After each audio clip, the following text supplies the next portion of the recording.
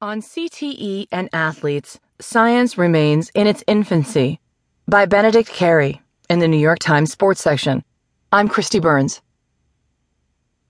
In a small room banked by refrigerators of preserved brains, a pathologist held a specimen up to the light in frank admiration. Then, it was time to cut, once in half, and then a thick slice from the back, the tissue dense and gray pink, teeming with folds.